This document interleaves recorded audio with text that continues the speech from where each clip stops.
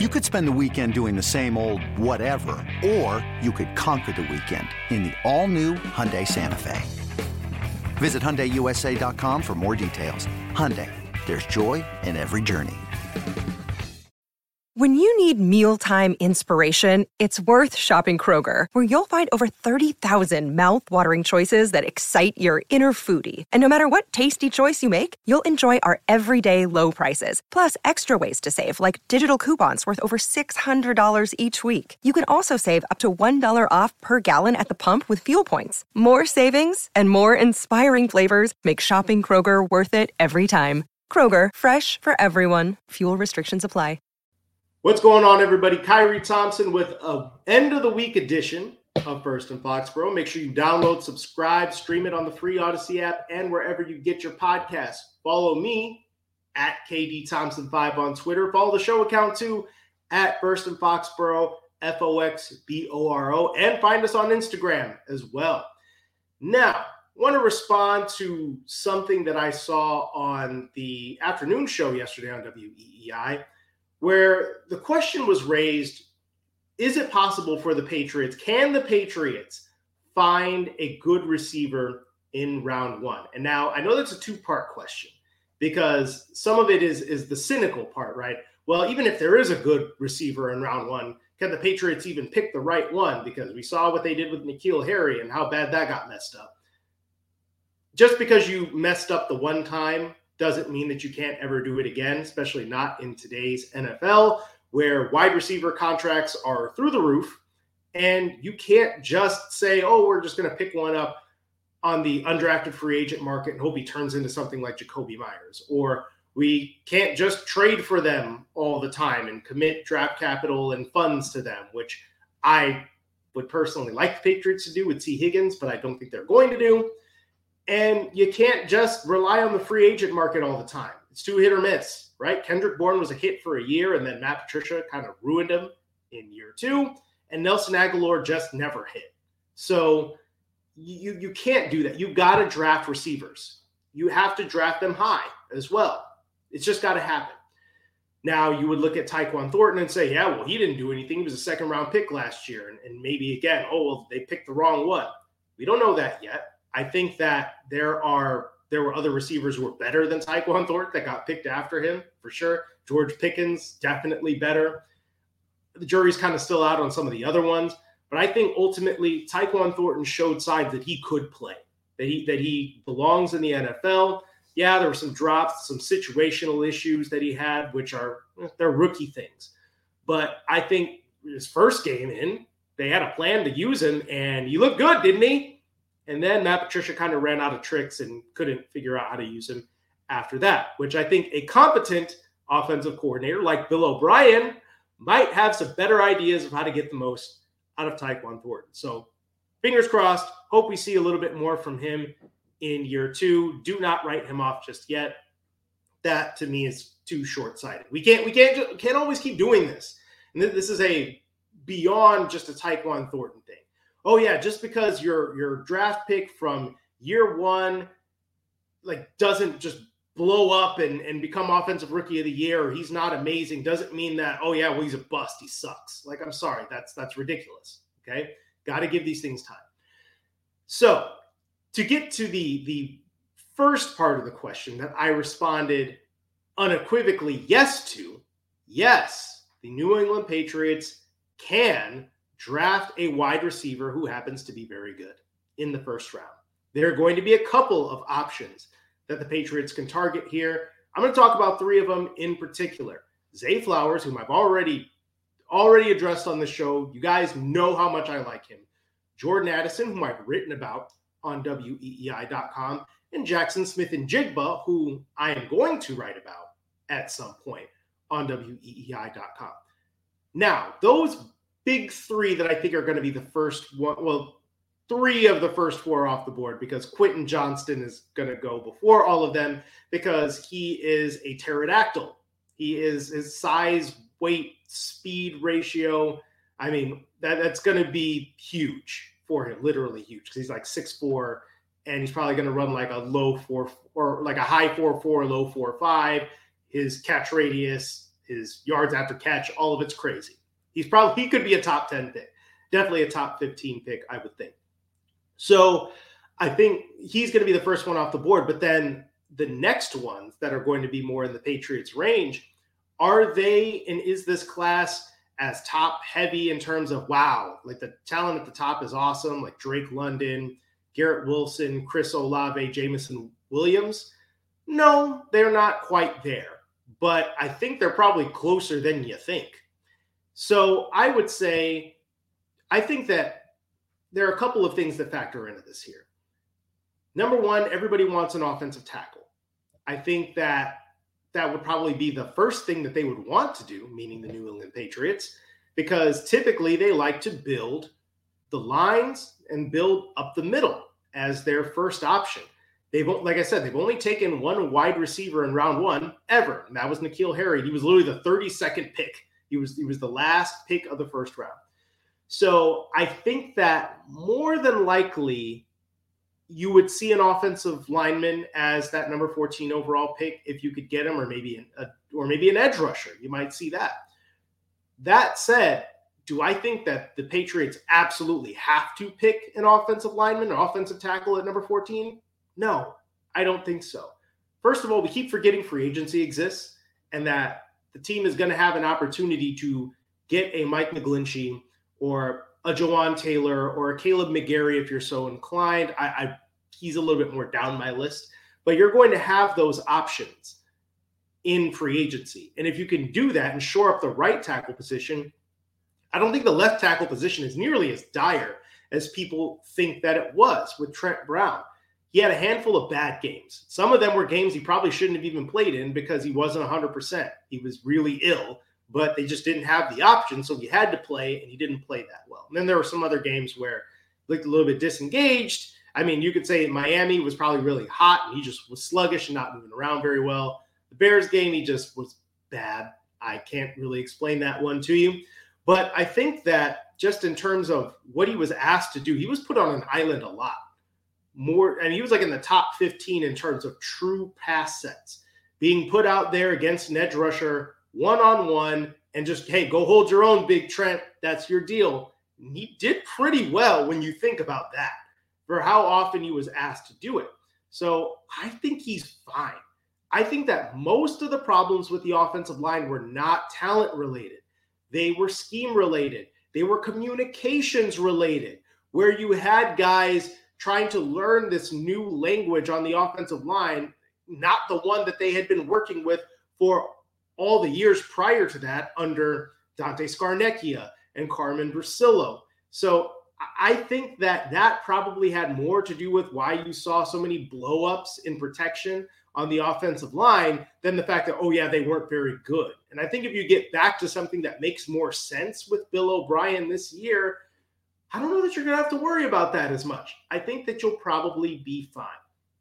So no, I don't think you absolutely have to be, oh yeah, it's tackle at 14 or bust. I feel like that's too reactionary. You need to keep an open mind with this. Now, I would like them to get a tackle at some point, and if it happens at 14, great. But I think that I would also look at round 2, round 3. I mean, guys like, DeJuan Jones are going to be available potentially. So those are options to consider. I do think they need more depth at tackle because Connor McDermott being there. Oh, yeah, they signed Connor McDermott. Wonderful. Great job. I don't want him starting at left tackle. I don't really want him starting at right tackle either. Okay. He's good depth, and that's kind of it. Andrew Stuber, we have no idea what that guy is going to be because he was on NFI last year. He was a late round pick too. So yeah, there might be potential, but we don't really know what he is. So I get it. I would like to see them draft a tackle. I'm just saying that, say, if it's Peter Skoronski, yeah, maybe you go ahead and make that pick. But even then, a lot of people think he's going to slide into guard at the NFL level. And I don't know that I want to do that, again, with what they did with Isaiah Wynn. He's probably a better player than Isaiah Wynn was. But I don't think that Skoronski is going to be special at the NFL level. I think he's going to be fine. And is it necessary that, like, oh, yeah, we get a fine, solid left tackle at number 14, we're going to fall over ourselves and say that we got to do that? I don't really think so. Broderick Jones, I think, is also going to be solid. He's sturdy. He's got more length than Skoronski does. I don't really like the way he moves in the run game. I feel like he looks like he's running in molasses, got cinder blocks taped to the feet too much. I don't know. I'm a bit lower on them than I think a lot of other people are, where they see tackle by their name and like, oh yeah, the Patriots got to get that guy. I don't necessarily believe that. So I think if it were Paris Johnson Jr., I would do that. I would definitely do that at number 14. But if it's not that, and say you have a mock draft like the one that I had, where when I did the 3-rounder, where Paris Johnson Jr. and Peter Skoronski are off the board by the time you get to 14, do I have to say, oh yeah, we got to get Broderick Jones because he's a tackle and we need one? I don't really think so, to be completely honest with you. I would rather look at other positions that you can get a guy who might just be better, who's going to come in and make more of an impact right away. And I think that there's an argument to be made that the 3 receivers that we could talk about, Flowers, Addison, Jackson Smith, and Jigba, I think they all could possibly be more impactful than Broderick Jones would be in their first years and certainly beyond. So I think you got to talk about that, honestly. Now, the other part that I want to address is when people say, oh, yeah, well, we can't do that in round 1. With the wide receivers, some of it is based around size, where, oh, yeah, well, they're not 6'2" and 230 pounds and they can't jump 45 inches and all of that. My advice is don't get caught up in appearance, as Outcast would say. Look, that to me is, okay, Quentin Johnston, you can see all the different things going on in his game where he's, 6'4" and 200 plus pounds, and he can juke you in the open field. And he can do so many different things. That to me is like okay, if he's there at number 14, I would take him. I mean, I think that's just too good to pass up. But you look at Jamar Chase, right? And everybody wants that. Everybody would love a Jamar Chase where he's just a prototype for what you want in a number 1 receiver. Those guys usually go in the top 10, though. You're not getting that at number 14, and that's okay. But you look at the guys that did go last, like Drake London, I think was the first one off the board at number 8 last year. He's got the size, right? He's got that more prototypical look. Garrett Wilson wasn't that big. He's 6 foot, 6'1", 190-ish pounds. He's not that big. Chris Olave is about the same size as these guys we're talking about. 6 foot, 180-something pounds, like 187 or whatever he was weighing in at. Jameson Williams is a stick figure. He went 12th, even though he couldn't even play to start the season, and he's like 170 pounds, soaking wet. But that dude could run. So I can understand that. You're talking about 4.2, whatever it is, speed. That guy is electrifyingly fast, ridiculously fast. Now, I don't know if any of those guys at the top of this draft, receiver-wise, are like that. I don't think so. But in terms of, oh, yeah, we've got to have the big-bodied X receiver. Like, that's the only way it's worth it in the first round. That right there, that's how you get N'Keal Harry. That's how you screw this pick up, is if you start thinking in those terms. We have to get the big guy that goes on the outside, and he blocks, and he jumps over everybody. That he's got to look a certain way in order for us to want to take him. Disregarding the fact that even in college, N'Keal Harry could not run away from anybody. He couldn't do it. Okay? And yeah, like maybe that wasn't his game, but if your game is that limited to where the only thing that you can do is post up or jump up over people, you're not that good of a receiver. I'm sorry. You're not. All these guys that are going to be in the first round, especially the 3 I'm talking about, that might be in the Patriots range, all those guys are infinitely better football players, wide receivers, than N'Keal Harry ever was. Okay, stop. Don't compare them. And the thing is, like, people might even say, like, if they were going in the same draft, like maybe you could make an argument for N'Keal Harry going before them. No, you couldn't. Okay, Zay Flowers is, he's 5'9", 183 or whatever. But you talk about that guy's dynamic ability with the ball in his hands, his route running. Jordan Addison's got juice. Like, those guys are going to run like 4.3 at the combine. And then we're already seeing it. Just like I told you, we're already seeing it. Or people are like, oh yeah, you can get him in the second round or back end of the first round. Zay Flowers was being talked about like pick 64 a couple of weeks ago. And now he's creeping into mock drafts at the bottom where he's like 25th. It's already happening. And wait till he runs a 4.3 or a 4.41 or whatever it happens to be. Wait till he does it. And then you are going to be talking about him in the middle of the first round, right up there where the Patriots are picking. Because I think that's just where things are trending now. We don't need these giant receivers. We just need good ones that can take the top off of defense and keep opponents up at night. Look, Chris Olave probably could have been the rookie of the year if he didn't get hurt. And Garrett Williams was the offensive rookie of the year. None of those guys are your ex-receiver body types. And then look at your own division. The two best receivers in your division are under 6 feet. Right? Stephon Diggs isn't huge. He's just better than everybody. Tyreek Hill is like 5'10" generously. Jalen Waddle isn't 6 feet either. But they're faster than everybody. They cook you. They kill you in the open field. That's how they get down. Okay, and then Garrett Wilson with the Jets. Okay, so spare me with this whole, he's got to be 6 foot plus and have pterodactyl arms. And what? No, he doesn't. Okay, he does not. Get good football players. And in particular with that, Jackson Smith-Njigba is not going to light up the combine, most likely. I don't think he's going to run a 4.3. I don't think he's going to be able to do that. If he runs a 4.4, that'll be great for him. And I think you're going to see his stock start to rise if he can run a 4.4. But what can he do? Even despite not being that big, his contested catch ability is crazy. He had like a 90% contested catch rate those 2 years ago when it was all three of those guys together. Garrett Wilson and Chris Olave will tell you that they think that Jackson Smith-Njigba is better than them. Okay? He just creates. That's what he does. He's a good player. Somebody like that has value to the Patriots. Don't need him to be 6'3", 6'4", whatever. Get good players. Getting caught up in the profile, that's how you screw that up. And that's how you have people saying, well, why didn't you just get like Deebo Samuel in the second round or get so-and-so receiver in the second round?